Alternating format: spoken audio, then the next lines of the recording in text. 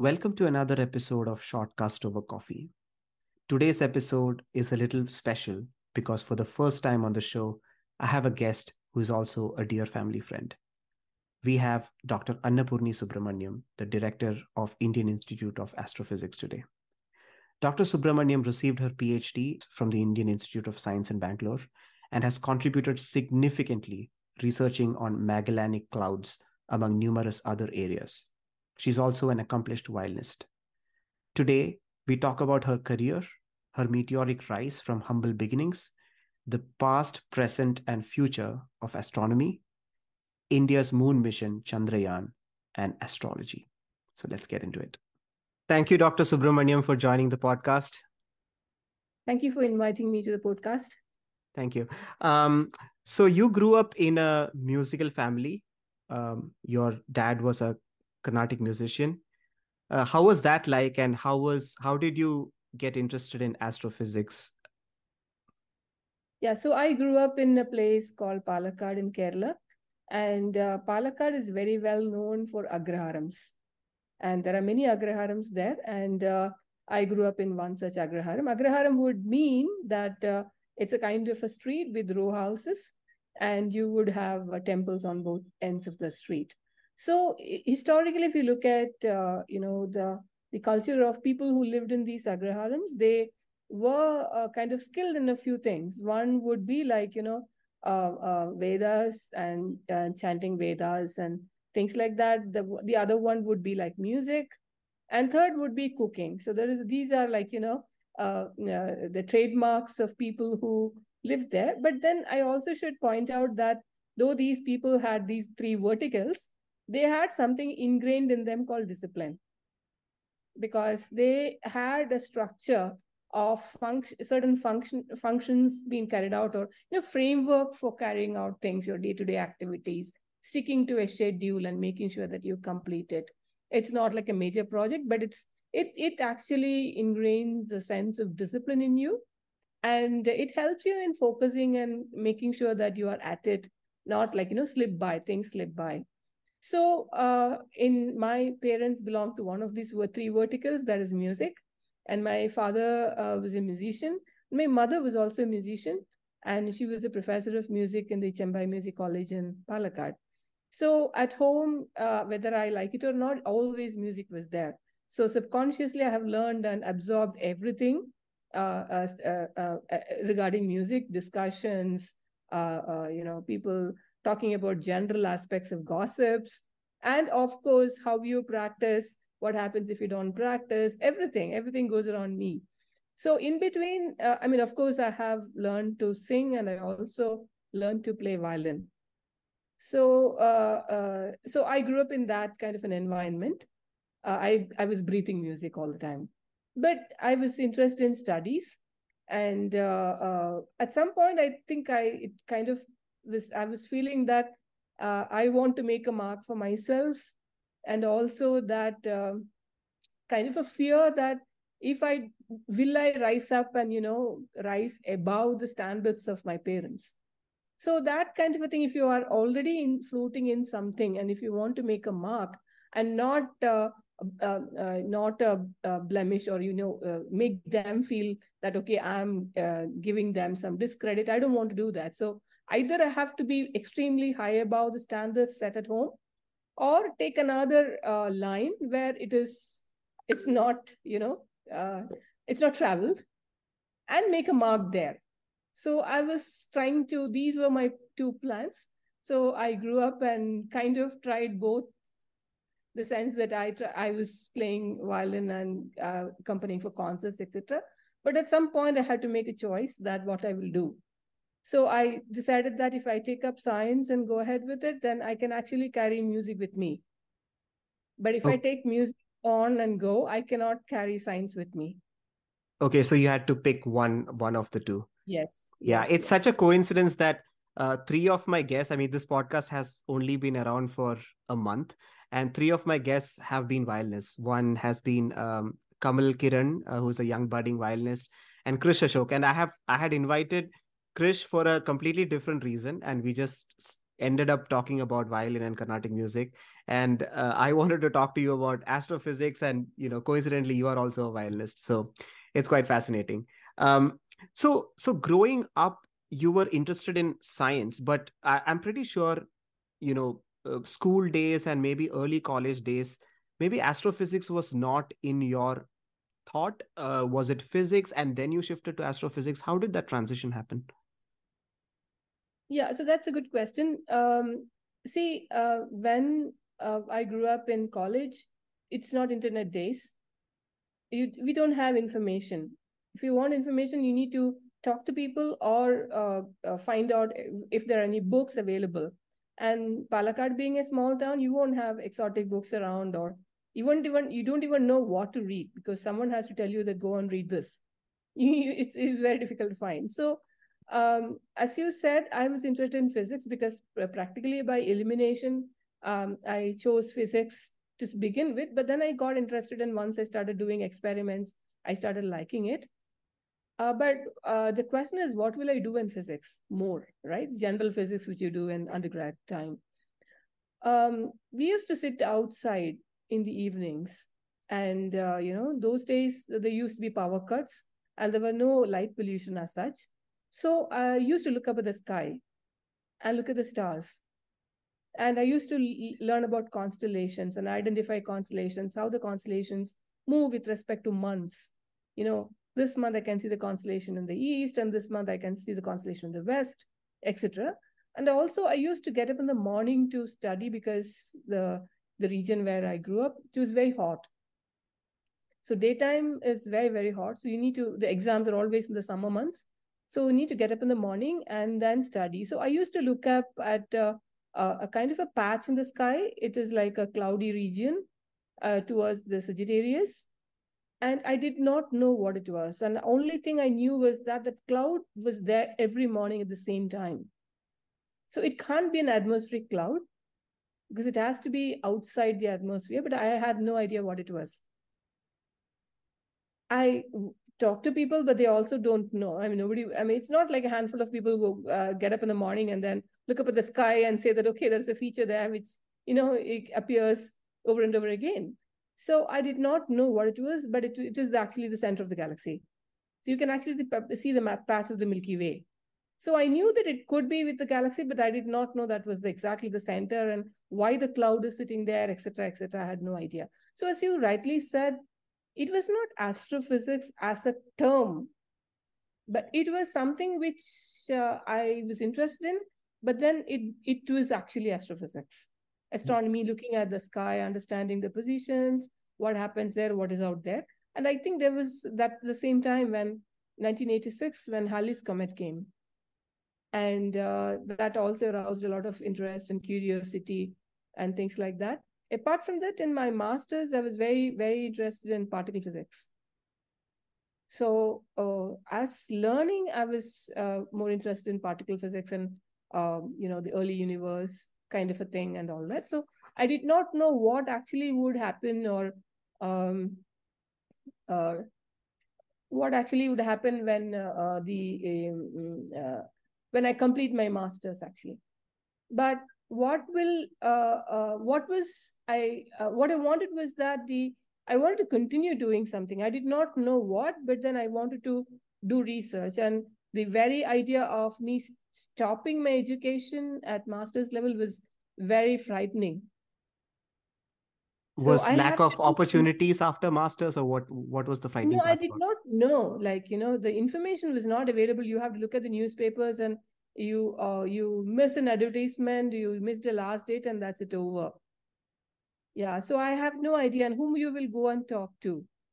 There are only a handful of people, and people and in the university or the college had a little bit of information, but not much. I see. Interesting So that you bring about this topic of having no light pollution, right? Back in the 80s. yes, yes. Now that you look at the sky, how much has it changed with light pollution? Not just light pollution, smog, and all of that. Yeah, just giving you an example, I'm staying in an apartment over here for the last 20 years or 30 years. And I can remember, let me say, even last 15 years, 15 years back from my balcony, I could identify Pleiades and Hyades properly. Now, even that I can't do. So it's more light pollution and smog, or what do you think? Exactly. No, it's actually both. Not smog as such, but then the transparency in the sky is very, very less, quite reduced. So transparency would mean that any upper layer also, the extinction, what we call it is the absorption becomes too high that you can't identify. Even higher it is. I'm not able to identify that constellation. So see it with naked eye. It's impossible. It's really horrible. So I always tell people that the kind of things, the nature which we saw when we grew up, is actually robbed away from the new generation. Cannot even see it. What is out there? I also remember my dad fondly saying how, the power cut time in India was such a community time. People were talking to each other. Some people would listen to the transistor radio, and so on. I've heard him talk about it. So going back to your education, post masters, what was your PhD thesis on, and what motivated you to do a PhD? Yeah, so the option after masters was either go and do a job, take up a job, or do a PhD. So I was not interested in doing a job because I was more interested in learning or doing things and stuff like that. So I, I actually, another friend from Palakkad who's right now a faculty or head of the Department of Mechanical Engineering in IT Bombay. He's Vishwanathan. We were batchmates actually. So he had joined ISC for masters, and he had come home and told me that no, you should apply to ISC. And he came home and gave me the application, that I have bought it and given it to you. Now you have to apply.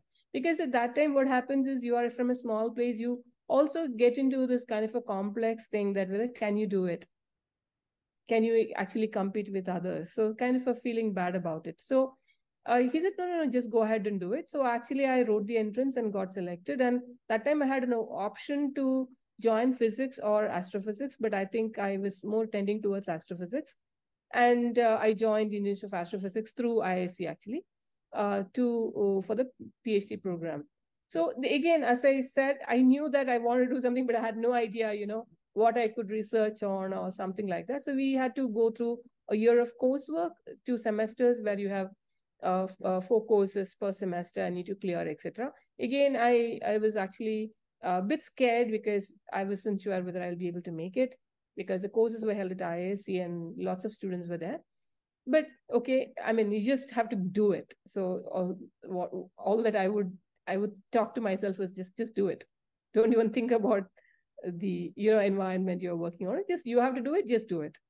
So that time, I got more interested in looking up at the, I mean, as I said, I wanted to look up at the sky, and the institute had an observatory with telescopes, etc.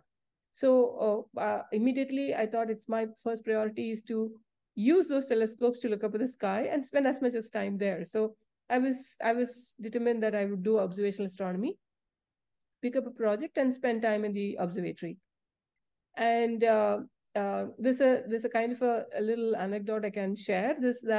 I was so I decided to go to the observatory and take up a project on star clusters to study groups of stars regarding stellar evolution, etc. I'll talk about it. But before that, when I told my mom that I'm going to do that and I'll be spending observatory time, etc., they don't have any idea of what I'm doing. But then after a week or so, she came back and said, "How good? Why don't you study the sun instead of the stars?"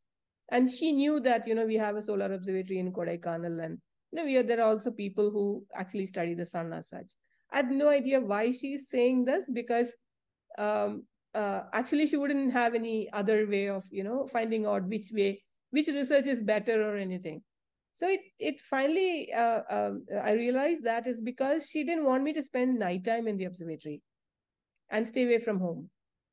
Daytime means you can it's like a day job. You go there in the morning and finish. The sun also sets, your job is done. So that was her motivation. So I actually took them later to the observatory and showed them what exactly it is and how exactly the environment is and how I'm happy there.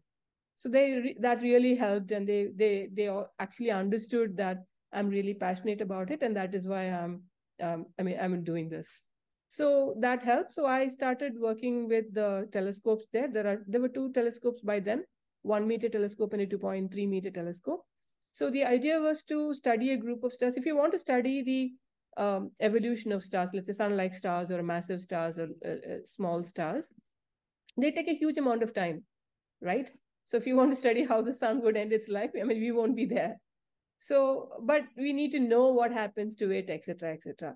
So the ideal thing is to sample stars of various ages and study them, whether how it evolves. Just like, if you want to study a human being throughout its life, you will live through that life to study it. That's not the way it is done. You sample people at various ages and find out how the evolution happens.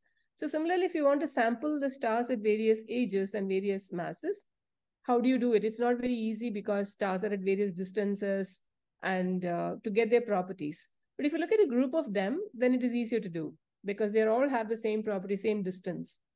So the only thing which changes with them is the mass within that.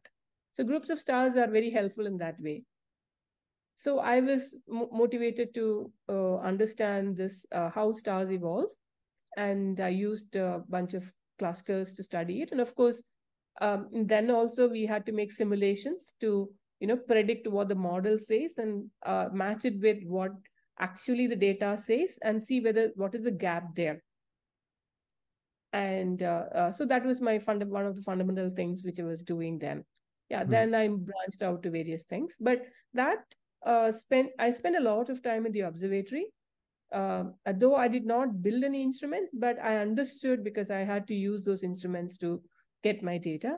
So that gave me a very good grounding, not only on astronomy and astrophysics, but also on telescopes, how things work, etc., how the observatory works, etc. Okay, yeah, it's actually fascinating. Having spoken to quite a few researchers and professors who have risen up the rank, it's so funny that a lot of them took up a PhD or a research job through pure coincidence. I was talking to a professor, Professor Laktakia at Penn State. And again, he had a very similar story that, hey, a friend came and said that you have to apply, or someone just said that, hey, you should apply, you're good enough. So in an era when there was lack of information, I think these kind of um, good coincidence definitely helped. How much of a difference was IISc in terms of infrastructure, the quality of professors, and the lab from, say, something like a Victoria College back in those days? Yeah, so it is very, very different because in Victoria College, the college was mostly of undergrad students, and we had just about a bunch of 5, 6 master's students, and there were no PhD students. So we are the topmost cream of the thing. So coming here, we are the bottom line, right? So because everyone is above, either doing a master's or PhD or postdoc or something like that. So it is like you start from get away from the top of it, and then you start from the bottom. And also students from various universities, various institutions, and so the way of teaching changes, the way of communication changes here because you're talking to a higher level, so you have to immediately ramp up your skill set, etc. Another point is also that the communication was mostly in local language in Victoria College, but if you come here, you have to talk to people in English. Of course, it's not that you don't know English, but then the fluency and the immediately you are free to talk. That freeness is not there. So you need to be a little cautious, prepare before you say, which takes a bit of a time. So in conversations or something like that, you will take a little backseat to come out and say something, not in a outright kind of thing. But I think that was the time 30 years back. It was, you can imagine. But then I think now it is completely different with the communication being so good, etc., etc. But that was one thing. And second is I mean, you're awed by looking at everything. Oh my God, this is so grand a place. So how do you actually can you do this kind of a thing? So something like an you get, imposter syndrome, right? yes, so then again with the students around also, can you do this kind of a thing? So, but as I said, you are there and you all know there's no way you can escape it, and that's what you want to do it, so just better do it, right? So that is how yeah, start off with doing it. Yes, yeah. Okay. Yeah, it's like I guess like when you first went to Bangalore, you probably knew English, but at the same time, like you mentioned about communication, right? You would probably have what you wanted to say in the local language, and every time you translate it before you communicate it to the other person. It's very cool. So now going back to astrophysics, I want to understand what is the difference between astronomy and astrophysics. Is astrophysics the modern version of astronomy? And if you could probably touch on how history evolved and where we are today, that'll be awesome. Yeah, so astronomy is an ancient science in the sense that you also should put all these in a proper context. So I want to mention from that point of view that if you look at historically, the way science is done has changed enormously. Okay. The way in which science was perceived also is very regional. In the sense, how we perceive science in India is very different from how people perceive science in the West. So those contexts we need to keep in mind.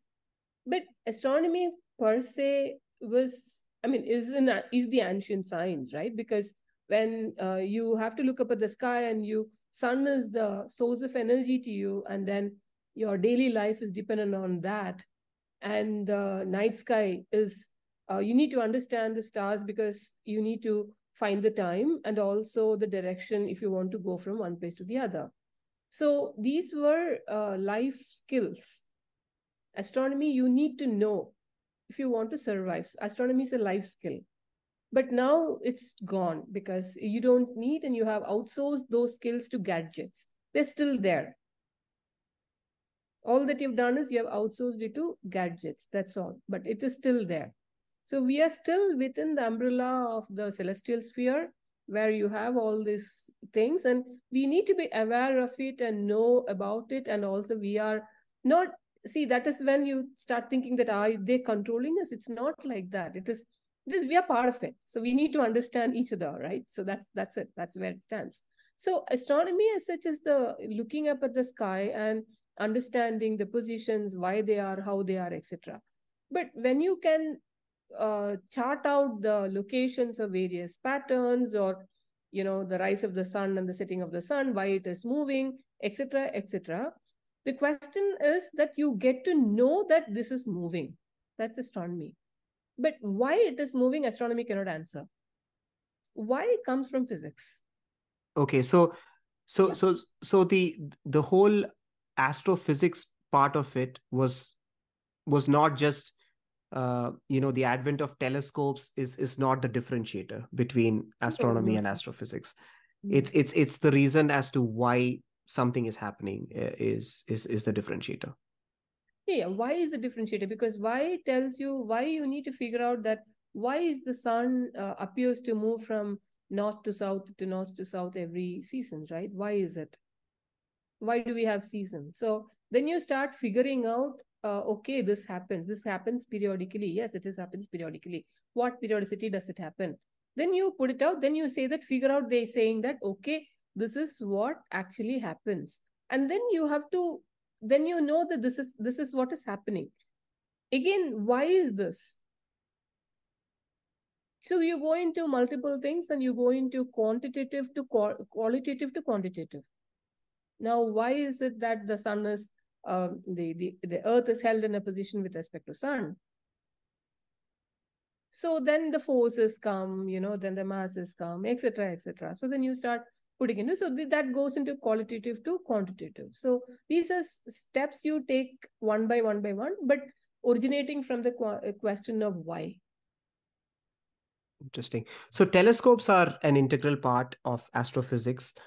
Can you tell me about the evolution of telescopes from, let's say, early 1900s to how we are now. And the reason why I'm asking this question is I happen to visit a couple of observatories, and I did not have any idea that, observatories function so automatically these days, with, astronomers doing it everything remotely, and everything is just recorded in the computer, and so on. So there is literally no one inside the observatory. So could you walk us through how telescopes have evolved over the years, and how were they back in your time versus now? Yeah, so the telescopes, I mean, starting from the small telescopes when Galileo started to, you start looking at the sky. There were smaller ones, handheld ones, and there are big ones which were used during eclipses, etc., etc.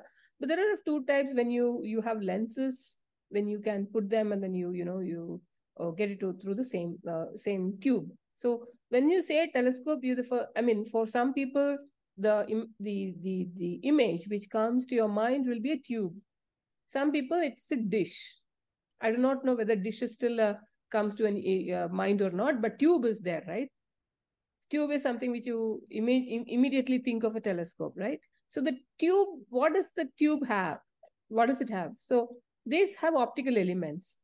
Basically, it has to collect the light and bring the light to a focus. The point is that the eyes are too small to collect the light. So instead of the eye collecting a smaller amount of light, you need to have larger amount of light collected from the telescope. Second, you need to have a recording mechanism, because eye cannot record or accumulate images over a time scale. So you need to have a recorder where that can accumulate data over a time scale. So these two are important. So technology to increase the size, changing from a lens to mirror, because if you became bigger, then you cannot make huge lenses. It becomes too heavy, so it changes to mirror. Then polishing the mirror and making it reflective, and then collect the light. So camera is also needed there. So these were the initial advances. Then around it was during the Second World War time, the light out time, the observations of the Andromeda galaxy. That time the Kodak films were changing, so they were mostly red sensitive.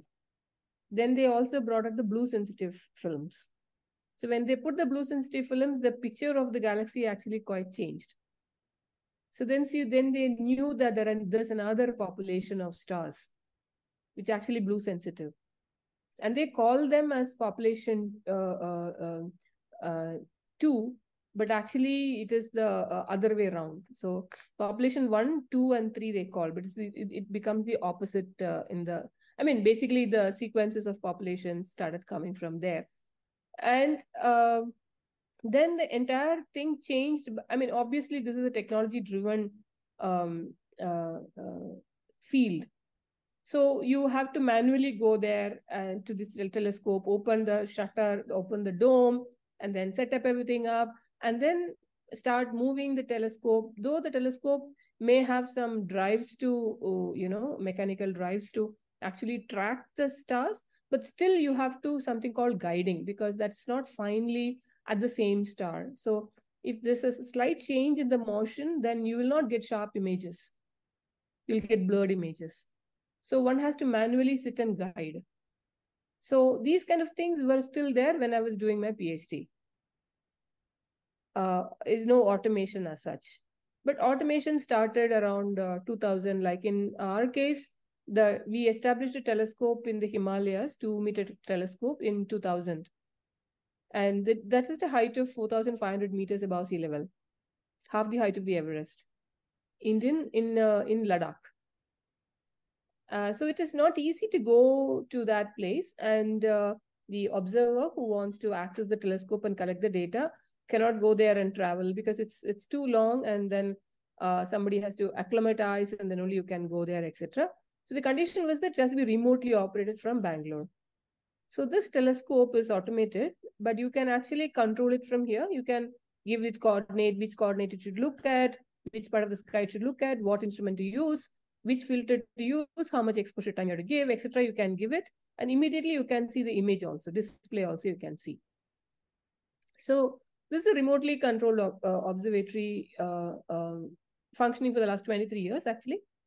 We also have, as you said, automated telescopes where you can actually put in the scheduler. Like by evening, you decide that this is the kind of part of the sky you want to see through the night. Okay, there are some 20, 25 objects. And what is it you want to do? You point to that part of the sky, you start exposing in this filter or, whichever instrument you want, and then move to the next, do this, move to the next part, do this. So you can actually create a commanding sequence, a script, and upload it. And it starts doing it from the evening, and morning it ends it. You can interrupt if there is a sky condition failing, or, if it's a cloudy sky or something like that. Otherwise, it just goes through. So these are automated telescopes are also there. There are many of them actually. I mean, we also have one, but throughout the world also many of them have. So these are again technology, because your communication, you need to either you upload it through a satellite, or you upload it when you're doing an online thing. We need to have a bandwidth from satellite available when direct control is real-time control is being carried out. So these are definitely there, but the paradigm shift happened in the last 20 years when I say I'm an astronomer, and I say I'm an observational astronomer. I have spent time at the observatory handling things and being there. But nowadays, you don't need to go to the observatory at all. You still be handling data in a different way. I see. And so interesting that you say that you don't have to go to the observatory, but there are still a few people stationed there for some maintenance work and things like that. Yeah, so we do have people, engineers in the Hanley, in the observatory at Hanley. We don't have scientists, we have engineers. So we engineers, they power up, and then they give the control to Bangalore, and the scientists sit here and then take the data. But we have the observatory in Kavalur, which is near Vellore. There we actually go and take the data and come back. Because it's more So accessible and within the mainland, right, closer to Bangalore and whatnot. that's right. Yeah, the other thing I wanted to know was, astrophysics and astronomy is being done by so many different countries, and there are so many different observatories around the world. Is there any coordination or knowledge transfer between, let's say, a Griffith Observatory or a Lick Observatory in America with the one in India? Do you guys share information and learnings with each other? Yeah, good question. So regarding, let me also tell you how it evolved. Like we have this observatory in Kodaikanal, which is basically to look at the sun. So if you're looking at the sun observatory, observing the sun is there everywhere, and you look at the sun. So everybody will, what is that you're doing? So you need to have some coordination, etc. But historically, if you look at it, that observatory was established in 1899. And the data was collected over 100 years or so. So we are still functioning. So next year, we are celebrating the 125 years of its establishment. And the data collected in earlier years were in photographic plates. Now we have digitized and calibrated, and then it's available actually in public. But in those days, if you look at, you need to actually, there used to be bulletins, observatory bulletins, and they were shared, and everybody would go to, see the bulletin, what they have given, so in print, and then take up, etc., etc. Now the data sharing is on project based. You could do there are places where you publish the data publicly and you can access the data from there, or you can actually conduct programs where it is a coordinated program. So what is that you're coordinating? You need to look at, because if you look at sources which are not changing with respect to time, then there is no time coordinated requirement. You can take data from whichever facility you want, whichever time you want, and then you combine the data. That's possible. So the two things have changed drastically in the last 2 decades. One is looking at an object in a multi-wavelength. Like if you want to study the sun, you can see the sun in the optical wavelength range, visible wavelength range. Do you stop it there? No. Because sun, there are also features you can study, from X-rays to UV to optical to infrared to radio. So you have to combine it, because there are features there are physical mechanisms which are producing photons. So the emission mechanisms are different in these wavelengths. If there is an emission mechanism present there, which is of high energy nature, then you need to understand what is that mechanism and why sun has that mechanism. So the holistic understanding of the physical processes that is happening in sun, for example, will come out only if you have the coverage of all the wavelengths. So this is example of sun. But if you look at any object for that matter, the multivalent studies become very important, because there are features which are there without which the information on that object or the physical process is not complete. Okay, point number one. Point number two, there are dynamical processes, which is called time series, or time domain astronomy it's called. So these processes require coordinated data taking in all the wavelengths. So this is quite challenging. So that is when the coordination and cooperation between even ground-based and space-based observatories are required. So large campaigns are carried out to understand this multi-wavelength time series data, so high cadence data, to understand the mechanism which is happening at that instant. For example, an eruption in the sun, or a feature around a black hole, active galactic nuclei, an accretion which is happening, there is a burst of energy. Why is the burst of energy happening? Explosion of stars called supernovae, gamma ray bursts. So these are transient events which are of a different nature and which require coordinated observation. So these two have become very important. In fact, if you look at gravitational wave, the optical, the multi-messenger astronomy, where you have to, if you are identifying the optical counterpart of the gamma ray burst, or rather the LIGO, gravitational wave source, then you need the multi-wavelength, multi-instrumental, multi-observatory campaign. So these are the ways in which the discovery space and the collaborations are moving. So if I were to sum it up, there is coordination between observatories, especially because of time series or time domain astronomy. And you cannot have just one observatory be on its own, collecting data without coordination. Right. Okay, interesting. So I want to now come to Chandrayaan, and you have been invited for a lot of talks, and I see you in the media talking about the importance of Chandrayaan 3 and India's moon mission. What has been IIA's contribution in the mission, not just Chandrayaan, but also Aditya? Would love to hear your thoughts. Yeah, so in the case of Chandrayaan 3, the Institute has not contributed as such in it, but I have been part of committees where some reviews have happened, and we discuss the readiness of mission, etc., etc. So I was part of it. But if you look at the Indian Institute of Astrophysics, our USP has been building telescopes, observatories, disseminating data, and carrying out research with it. So we have been, as I said, the oldest observatory of 125 years, we are still functioning. It's still functioning, we are operating it. We have this more than 50 years old observatory at Kavalur, which is near Vellore. And we have a radio observatory to study the sun in Gauri Bidanur. Then we have this Hanley Observatory, which will be close to the Silver Jubilee soon. So these are ground facilities, and we have a large team of engineers who are skilled in optics, electronics, mechanical, etc. Because without their support, we cannot function these observatories as such. And of course, a good number of faculty, postdoc, and students who carry out research with it. Now, around 2 decades ago, we started partnering to build space instruments also.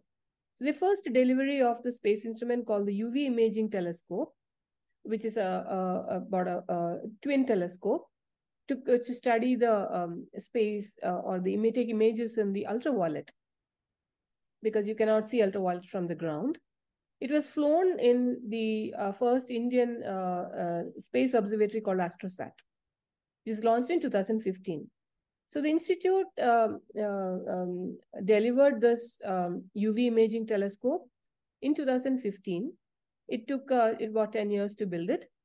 And we also set up a kind of a space sciences laboratory where it's got clean rooms and all the facilities and, laboratory where you can actually integrate everything.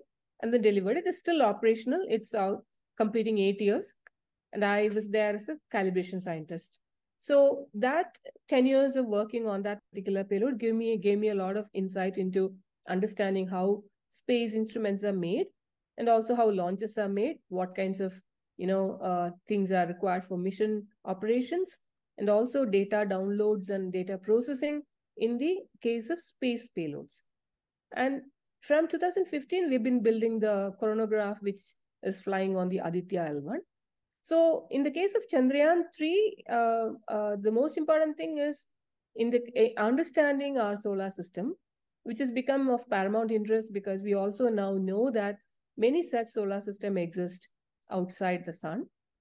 So there are many theories of formation which have now been, which we thought we can take it for granted, but that's not so when we look at the outside solar system. For in the case of, Pluto was actually a planet. Now we don't know that it's not a planet. It's so these kind of things happen when you look outside and look at similar systems. So understanding that those kind of things is important. Second thing is, as I was mentioning all through my talk, astronomy and astrophysics is about collecting data remotely. It's called remote sensing. You never go and touch a thing and collect, touch it and play with it. But in the last decade or so, it is changing. With the Hayabusa missions by Japanese, we actually have taken things out of the asteroid and, scooped out material brought to Earth, and we are now analyzing to understand what's going on there. So there's one way of handling the material. Second, in the case of moon, you actually can do an in situ measurement. The way things are there and this pristine conditions, without altering it, you are making measurements there. So this is a paradigm shift. The way in which, experiments can be carried out in astronomy, astrophysics, and planetary sciences for that matter. So it's a complete shift in the way you approach an experiment or approach a problem. So I think that is what my take is about the Chandrayaan 3 and India's capability in foraying into, demonstrating that one can actually carry out experiments in that way. So that's very important there. Yeah.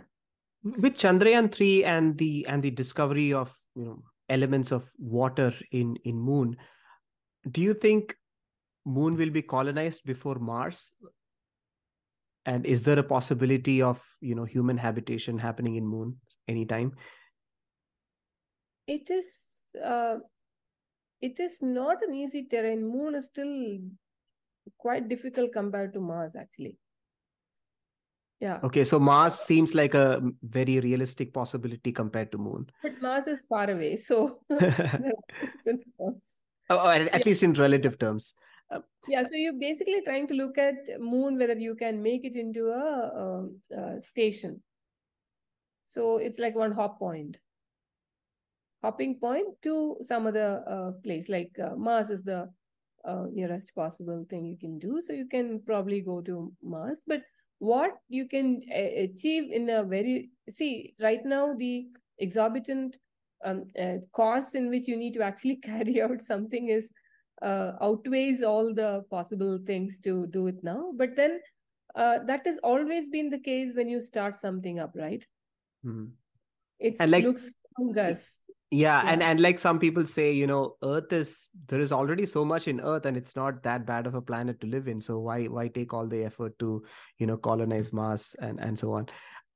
But you don't know what happens, and then you need to start thinking about the future, and you can't be short-sighted. That's also true. Yeah.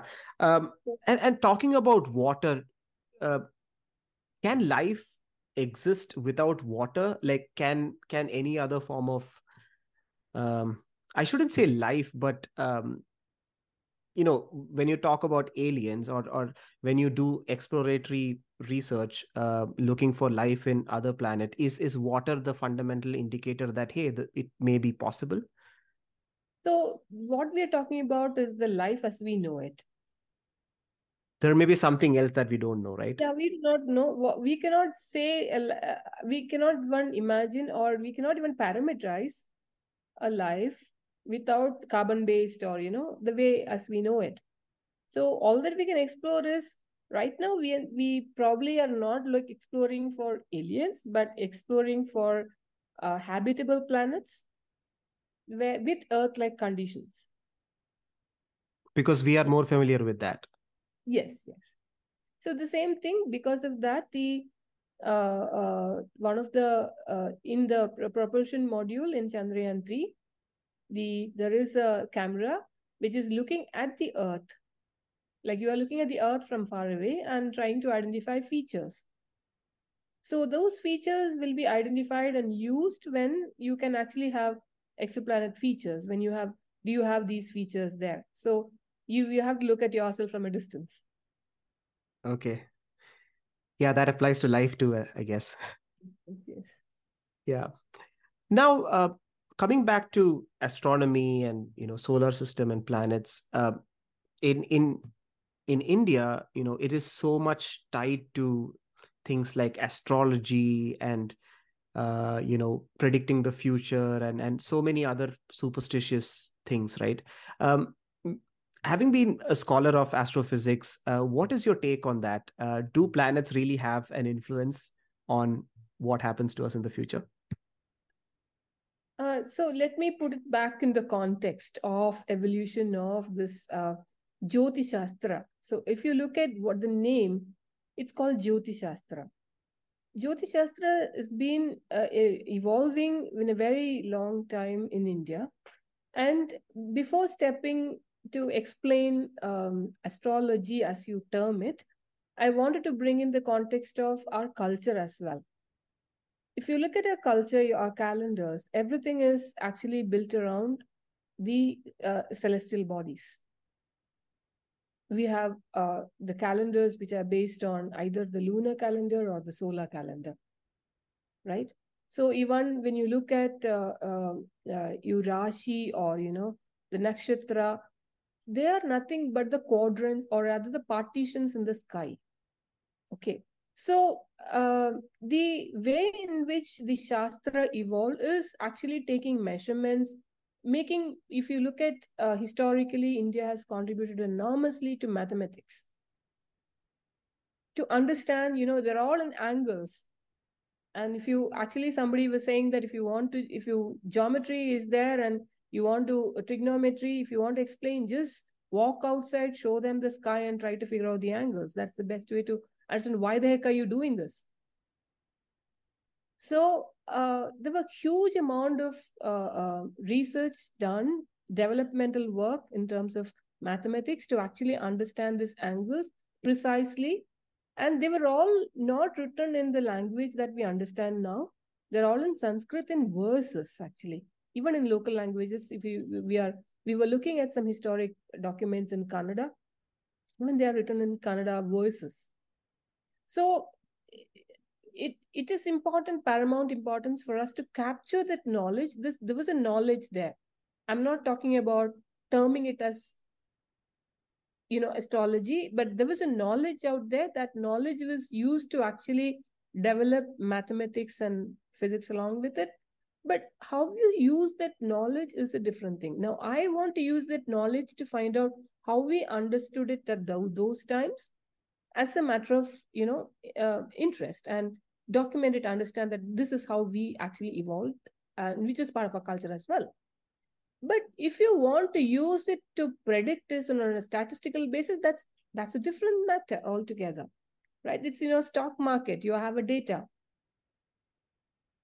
Now you're trying to use that to predict that what will happen, right? So once you have enough data and enough equations to model it, it's human intuition to see, can I predict something? But that will may or that's has got probability of both, negative and positive probability. But statistically, one has to understand. So it is a statistical thing, but then you cannot validate it. So you cannot extend beyond certain things. But we had that knowledge system, we had the culture of observation, we had the culture of interpreting it, and also doing a mathematical modeling of that. That existed, and which is part of our thing as well. If you look at, I mean, you can interpret it as like, you know your birth time, and that birth time, where was sun in the whole universe at that time? Which constellation was it? Which part of the sky was it? Which constellation was it with respect to your location? What is the significance of that in a person's life? No, While it's appreciating, yeah. it's just that, the universe or the things are moving, it's dynamic. So when a person is born in on earth, with respect to your coordinate system where things were, that's all it says. But if you want to use it as a predictive thing, I don't think that's science, because it all has its own pros and cons. Because but forces which are like over interpretations, like if I say that two people sitting here, or you and me, this large distance between us right now, but with respect to Jupiter, for that matter, or Saturn, the distance between us is negligible. We can practically be together. And someone comes and tells me that my day today will be determined by Saturn in positive way, but your day today will be negative, and the influence is from Saturn. That doesn't make sense. Because they are so far away that the influence of theirs on us is so minuscule, something like a gravitational force, right? We do not, the gravitational, that's the only force I can think of, that's minuscule, point number one. Two, the gravitational field should be the same for me and you. It can't be giving opposing results because you happen to be born on some other day or something like that. So it is not like that. The forces do not have a what do you say, a memory of the history, right? It's the present situation which is actually, the forces are based on that. So I mean, that's what physics says. Yeah, that So that it's, that final point is very, very valid. I think, while appreciating the enormous contribution in the field of science and math, it is important to not use it beyond a point to predict what will happen in the future. yeah, so we should not diminish the thing, because that is overriding it, right? So that's not what, that is how you use it. But that knowledge what we captured and we had was, it's immense. Yeah, and also for the most part, a lot of the things were not even documented. It was all orally transmitted. And also in verses, it's very hard to crack. Yeah, and it's crazy how it sort of found its way through generations. I think that definitely needs to be appreciated. The oral culture and our, that is what I'm saying, this discipline which these people, I mean, set of people had, this discipline made sure that the knowledge is, at least the way they carried, was transferred. Okay, very fascinating. Well, I want to conclude this podcast with like a 101 on Indian Institute of Astrophysics. What does the institute do, and what are the ways people can engage with the institute as a student and otherwise? Yeah, so the institute is an autonomous body under the Department of Science and Technology, and we are not a deemed university or a university. So we are, as the name suggests, very specialized in astrophysics and related areas. And our mandate is to build instruments or observatories and carry out research in astronomy and related fields. We have PhD programs and MTech PhD program in astronomical instrumentation, and the degree is awarded by the university with which we are partnering. And we have a bunch of scientists who do research in astronomy in wide variety of areas. starting from sun and solar system to cosmology. We also have instrumentation people who carry out, related research in instrumentation and developments.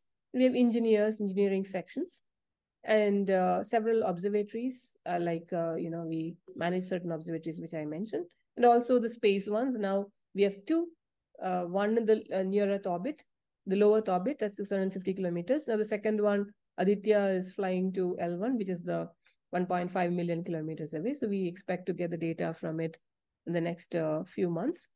And IAA is also the nodal institute for the 30-meter telescope project.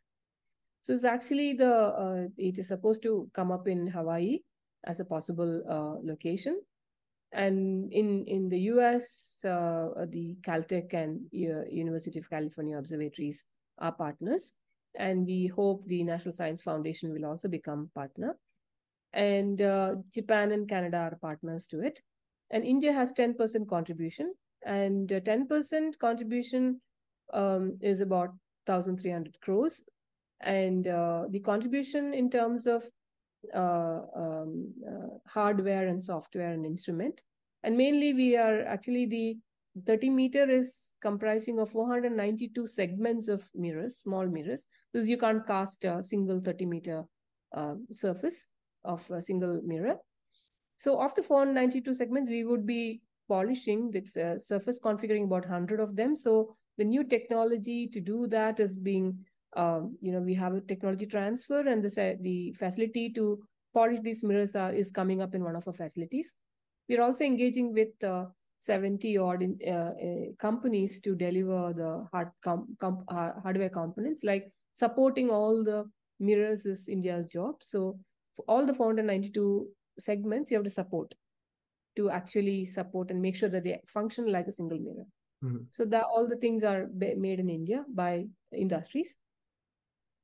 And so this is a big project, and we are the coordinating institute along with a couple of more institutions in the country, and we also engage with other institutions as well as industry in this.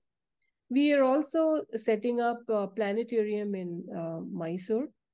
So this is the first tilted dome planetarium with LED dome, because so this is the first planetarium in the world. It's a tilted LED dome planetarium. The normal planetarium will have an inert, it's like you have a dome which is inert, and you actually project the images of the movie to this dome. Now, this one will not have projectors, but the dome will be panels of LED. So you can actually control each LED through electronically. So the power is large, your dynamic range is large. So you can actually, the high resolution and high dynamic range images can be displayed. So it's the first of its kind one coming up.